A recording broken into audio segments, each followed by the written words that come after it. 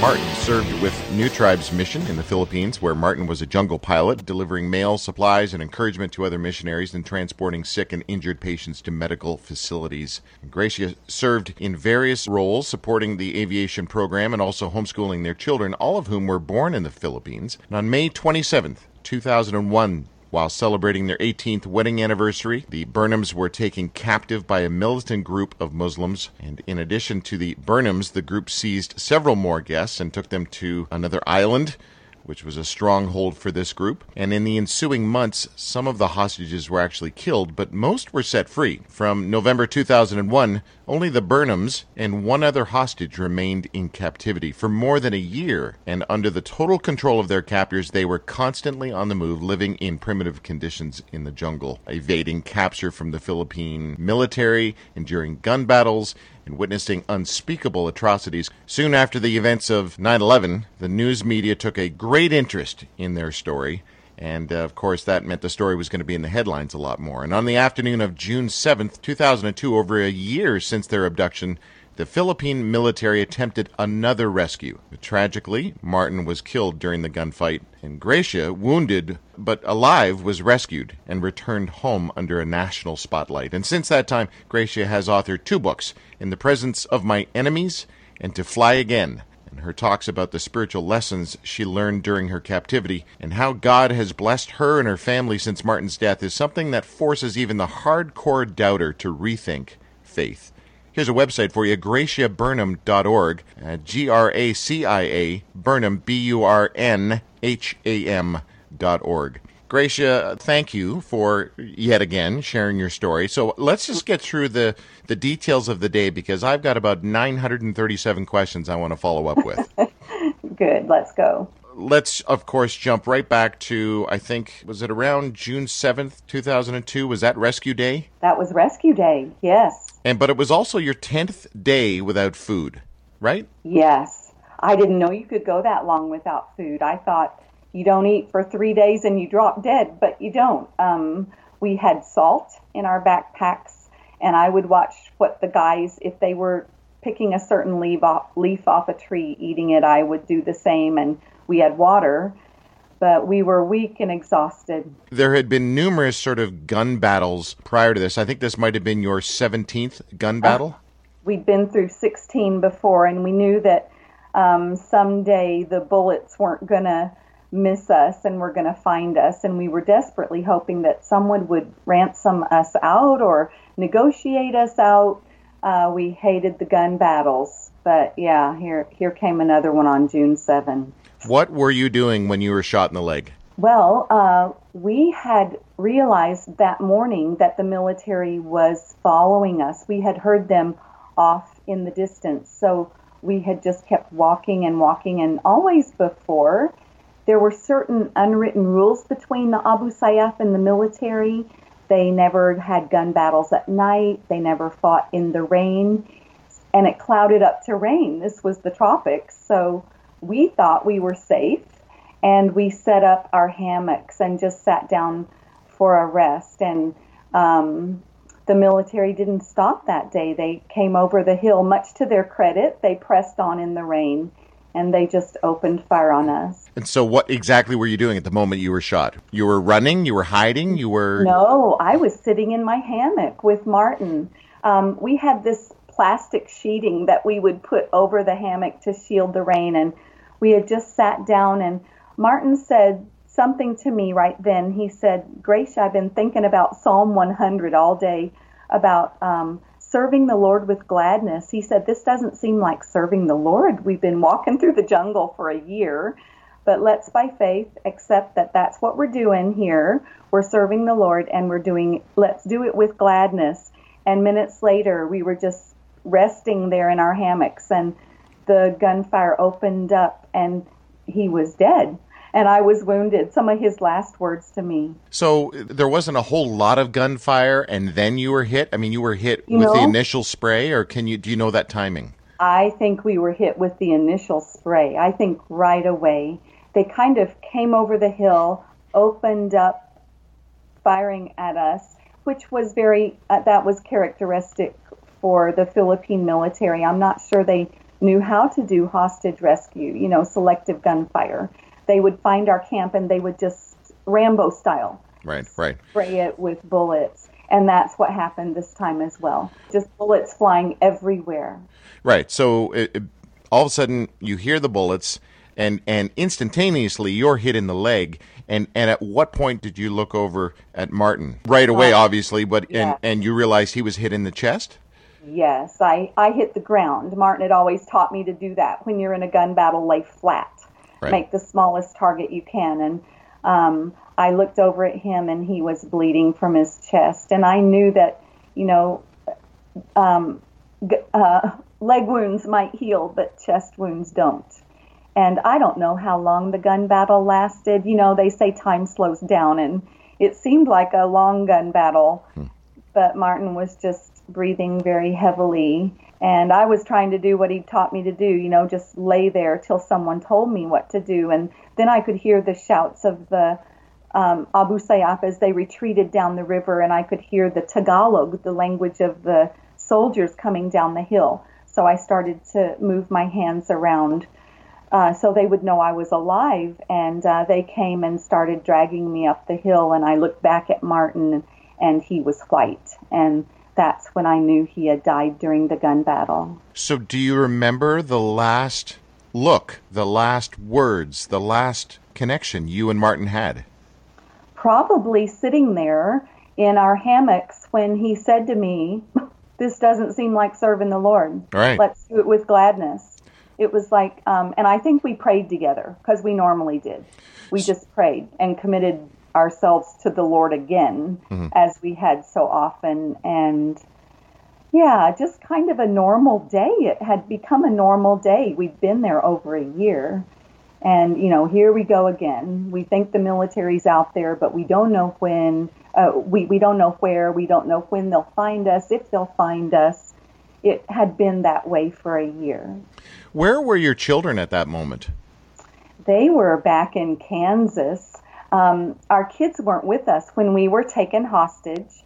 We had left them with our neighbors, our co-workers on another island, because we needed to go work on a southern island in the Philippines. And so we had told them we'll be gone for 1 week. And of course, after we were taken hostage, the State Department and our mission agency sent them home to live with their grandparents in Rose Hill, Kansas. Do you think that... Well, I'm sure that this whole thing has not only shaped your world, but of course it's shaped your kids' world. But I'm actually very interested in how has being kidnapped and having your husband killed changed your theology. Yeah. We were in the jungle, and I think I gave God about 6 weeks to get us out of there, and we would go back to our ministry and our children, and everything would be fine. And then week 6, 7, 8, 9, 10, I think week 10 I kind of had a crisis. And I thought, why does the scripture say, if you will ask anything in my name, I will do it? Why is it even in there? Because it's not working for me. And I started questioning a lot of things. I think really the enemy began whispering in my ear, has God not said? Where is your gracious God, your merciful God now? And I think I started buying into his whispers. And one day I was so upset sitting by the river, just kind of falling apart. And Martin came over and said, "Gracia, I'm so sorry to see you giving up your faith." And I said, I'm not giving up my faith. I still believe God made us and Jesus purchased salvation for us, but I don't think God loves me, because if God loved me, I would be out of this hellhole. And Martin said, seems to me either you believe it all or you don't believe it at all. You've got to decide what you believe. And he began to quote scripture to me. I have loved you with an everlasting love. With loving kindness I've drawn you. For God so loved the world that he gave his only begotten Son. And he just started speaking truth from the scriptures into me, and I joined in. And it's like I kind of made that decision right there. Okay, this isn't working for me right now, at least I don't think it is.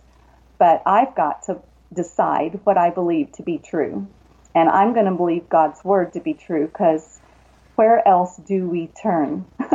It is written, and if it is written, it is true. Over the years, I've spoken with various people who are, well, within the Christian scene, the terminology is, they're frontline, they're frontline ministry people, they're full-time ministry, whatever the terms are. And we've had these discussions about what I call target theology. In other words, the more you do for God, the bigger the target is in the back of your head, and therefore you are open to the possibility of nasty things happening to you because, as you said earlier, the enemy, and a lot of our listeners may not know what that means, Satan or the devil, would want to really try to harm you because you're doing a whole lot of great stuff for God. Target theology. Do you believe in target theology? Well, I've never thought of it that way with me. Maybe it's true. I know that we do have an enemy. You know what I thought, Drew, was that my service to God, we'd been in the Philippines for 16 years, left the American dream and went to help poor people. I thought my service to God obligated him to remove suffering and obstacle from my path. I think that's what I thought. And suddenly we were in this horrible situation, and we would ask God, why are we still here after all these months? And there was silence. So, no, I don't have that target theology, but that'd be an interesting thing to write a paper on. Yeah, well, I mean, you play it through and you think about this all-loving creator father that we have, and apparently he's rendered impotent when it comes to those who do great things on his behalf. I guess we can only rationalize this from a human point of view, from a mortal point of view, but this is my thoughts kind of go like this. Really? So the more I do for you, the more chance that my kids are going to get killed, or my husband or wife is going to get killed, or someone I care about come on. Then forget it. I'm sorry, the deal's off. Yeah, you know what? I've had all those thoughts. But there's something you said that I just can't agree with, is God is not rendered impotent. We may not see it, but just this morning I was reading Isaiah, because, that my life coach is my Bible. And it talks about, God says, I'm the only God. There's no other God. I'm the beginning. I'm the end. There's no other God like me. If there is, that God should speak now. And I was just reading those words, and I thought, you know what? God's God, whether I think he's working on my behalf today or not. And so many places in Scripture it says that he is. He has good things planned for me. And that's why I think I had that crisis of faith, because we think God's wonderful plan for our life includes having enough to eat, having a nice place to live, everybody liking you. What if God's wonderful plan for your life is a life of suffering? And that's what my captivity opened my eyes to.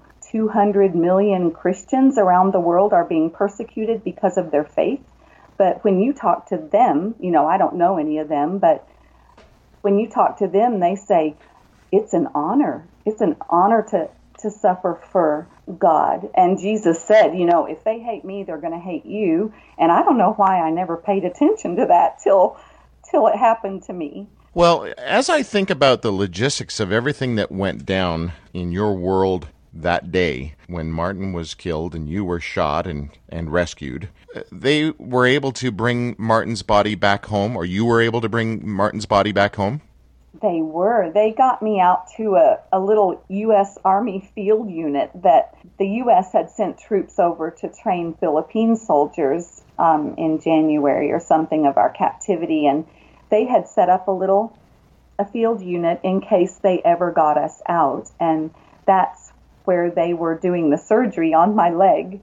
And I remember just before I went into surgery, they said, Gracia, we want you to know that the helicopter went back in and it brought Martin's body out. So we have his body.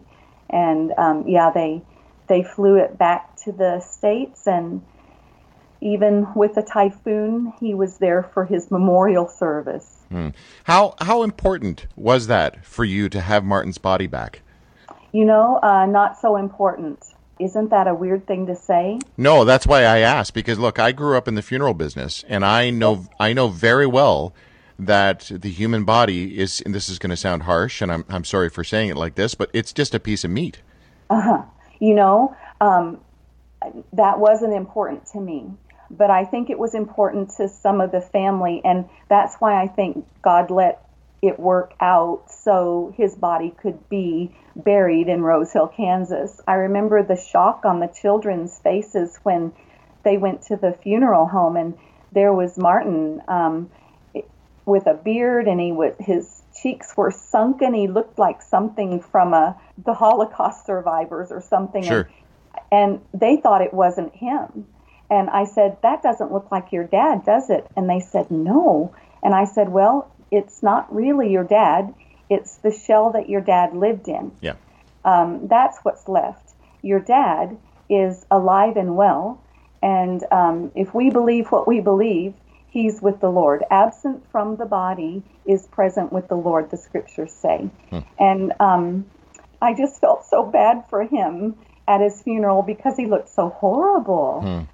His goal was to get home and eat well and start lifting weights and start looking good again, because we would catch the occasional glimpse of what we looked like in the water or, in the river, and we knew we looked horrible. But I just felt so bad for him. We're chatting with Gracia Burnham. She, of course, is a missionary, but we're talking about a time in her life where she was a missionary held hostage for over a year. She was shot during a rescue attempt, and unfortunately her husband was also shot and killed. She's the author of 2 books, In the Presence of My Enemies and To Fly Again. The website is Gracia Burnham. Gracia, I know. It's Gracia, yeah. Gracia like Marcia. Yeah. GraciaBurnham.org. Okay, so this leads me to another question. I was just thinking about your kids, seeing your husband, their father in the casket, and just the trauma that they had to go through. Should missionaries with kids go into overly dangerous countries or regions? What do you think? Well, I think you should do what God calls you to do. Some people say, and it sounds really nice, the safest place to be is in the center of God's will. Well, no, I don't agree with that. But I think that the best place to be is in the center of God's will. And I think God picks certain people to do difficult tasks. Martin loved what he did. He could put a loaded Cessna down on those short little jungle strips built on the side of the mountain and get it stopped in the next few hundred feet to deliver supplies to some missionary living out in the middle of nowhere who also has 3 little kids. And no, I would never say stay home and be safe. If people don't move outside their comfort zone, how are we going to care for the world? But you know as well as I do that we are human, and we are trying to discern what is God's will and what isn't. And there are many people around the world who have thought God has said this to them or that to them, or God wants them to do this or that. And you got, as outsiders, we look at it and go, really? I'm not quite sure you got that one right. So the reality is that people could discern that it's God's will for me to take my wife and my 7 kids to the deepest, darkest, scariest place in the world, and they just got it wrong. Yeah, you know what? I don't believe in the dot theory that that God has a certain path for you, and if you deviate, you've ruined your life. I don't believe in that. I think because we know Jesus, there are lots of options open to us, and we ask him, Lord, what would you want us to do? And we get an idea, right? And some people go into horrific places today. You think, well, that must be the Lord sending them there, because who else would want to go into that horrible place? So we make choices and ask God to slam a door if we're fixing to do something really stupid. And I don't think we did anything really stupid. But I did hear that, Drew, when I got home. A lot of people said you shouldn't have been there in the first place. Ooh. Those people are happy. Well, you've never seen a tribal person who, when the lady, this certain village we flew for, when the lady was pregnant, ready to deliver her baby, they would send her out in the jungle alone to deliver the baby. Wow. And if she came back, rejoicing in the village. If she didn't, a few weeks later they would go looking for the bodies because the spirits must have been mad. You know, those people aren't happy. And if you want a good fight with me, those anthropologists who say those people are happy and we're going in and ruining their lives, they've never lived in a village. Or maybe they have lived in a village for a while. Yeah. But if it's so great, why don't they take their family and live in that village? You know, I have a sneaking suspicion, Gracia, that you are no longer the weak one in the relationship as you used to describe yourself. Oh, I am the weak one, Drew. When you said we had to Skype this interview, it's like I almost fell dead because I am the weak one. And so I don't know how to do anything. I'm a ditzy blonde. Changing a light bulb can become a 1 hour thing to me. No. And when I travel and speak, people say, wow, look what God's doing, because it's very evident God's doing it because I'm such a jerk.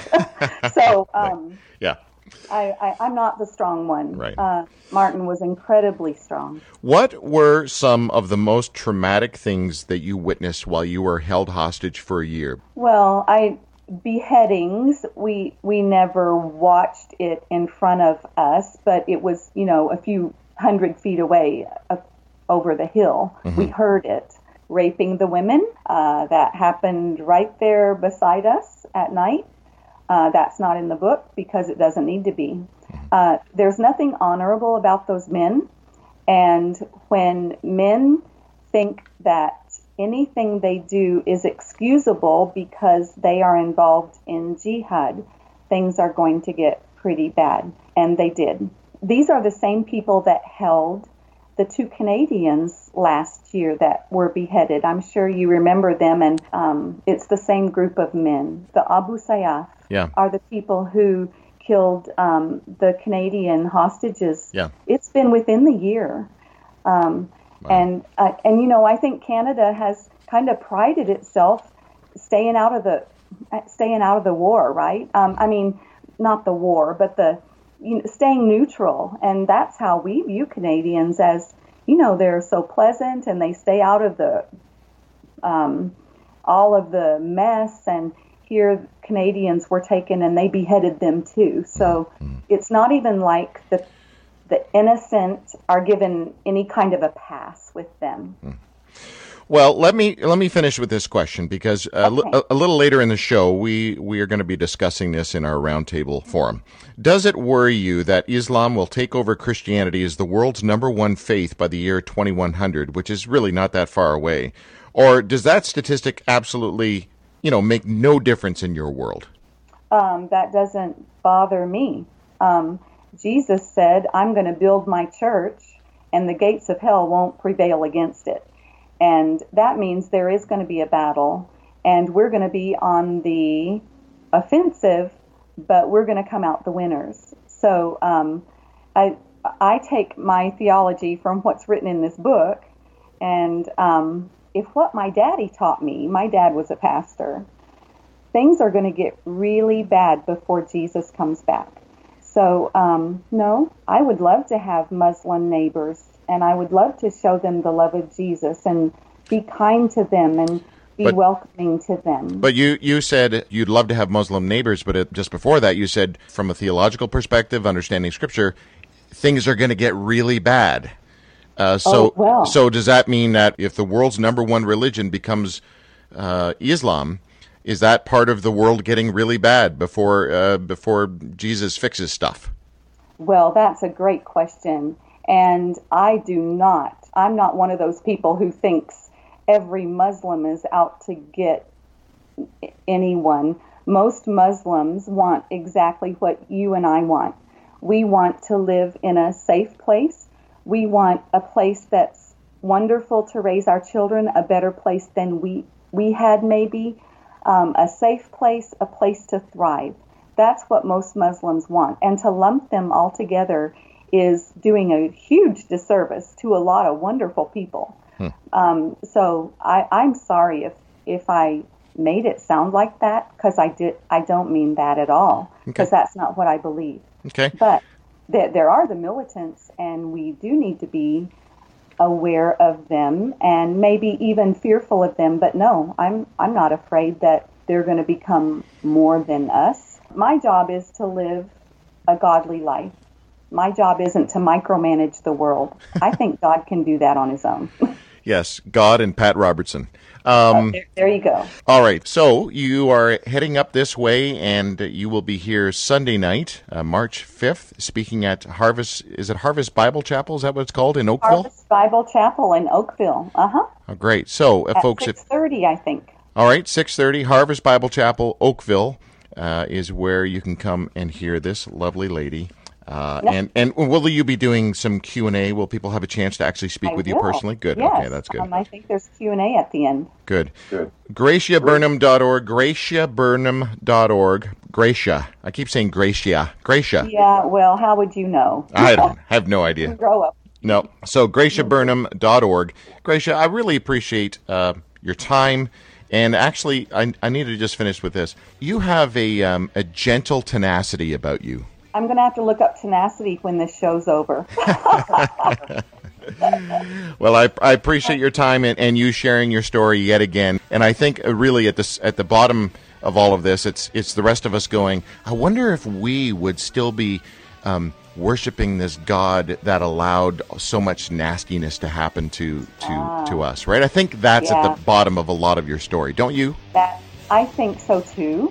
And when you're at the bottom, that's when you have a choice to make. Am I going to look up and seek the one who made us and who says he makes all things work together for good for us? Even if it's not working for me right now, we don't think. Or am I going to trust myself or, decide there's not a God or whatever path you decide to choose? And I'm hanging on to what Scripture says to be true. That's what I'm hanging on to. Because I don't think I'm real wise, and but God's wise and God's mighty, and I'm gonna hang with Him. Good idea. Gracia Burnham, thank you for your time. Oh, thank you. It's been a pleasure, Drew.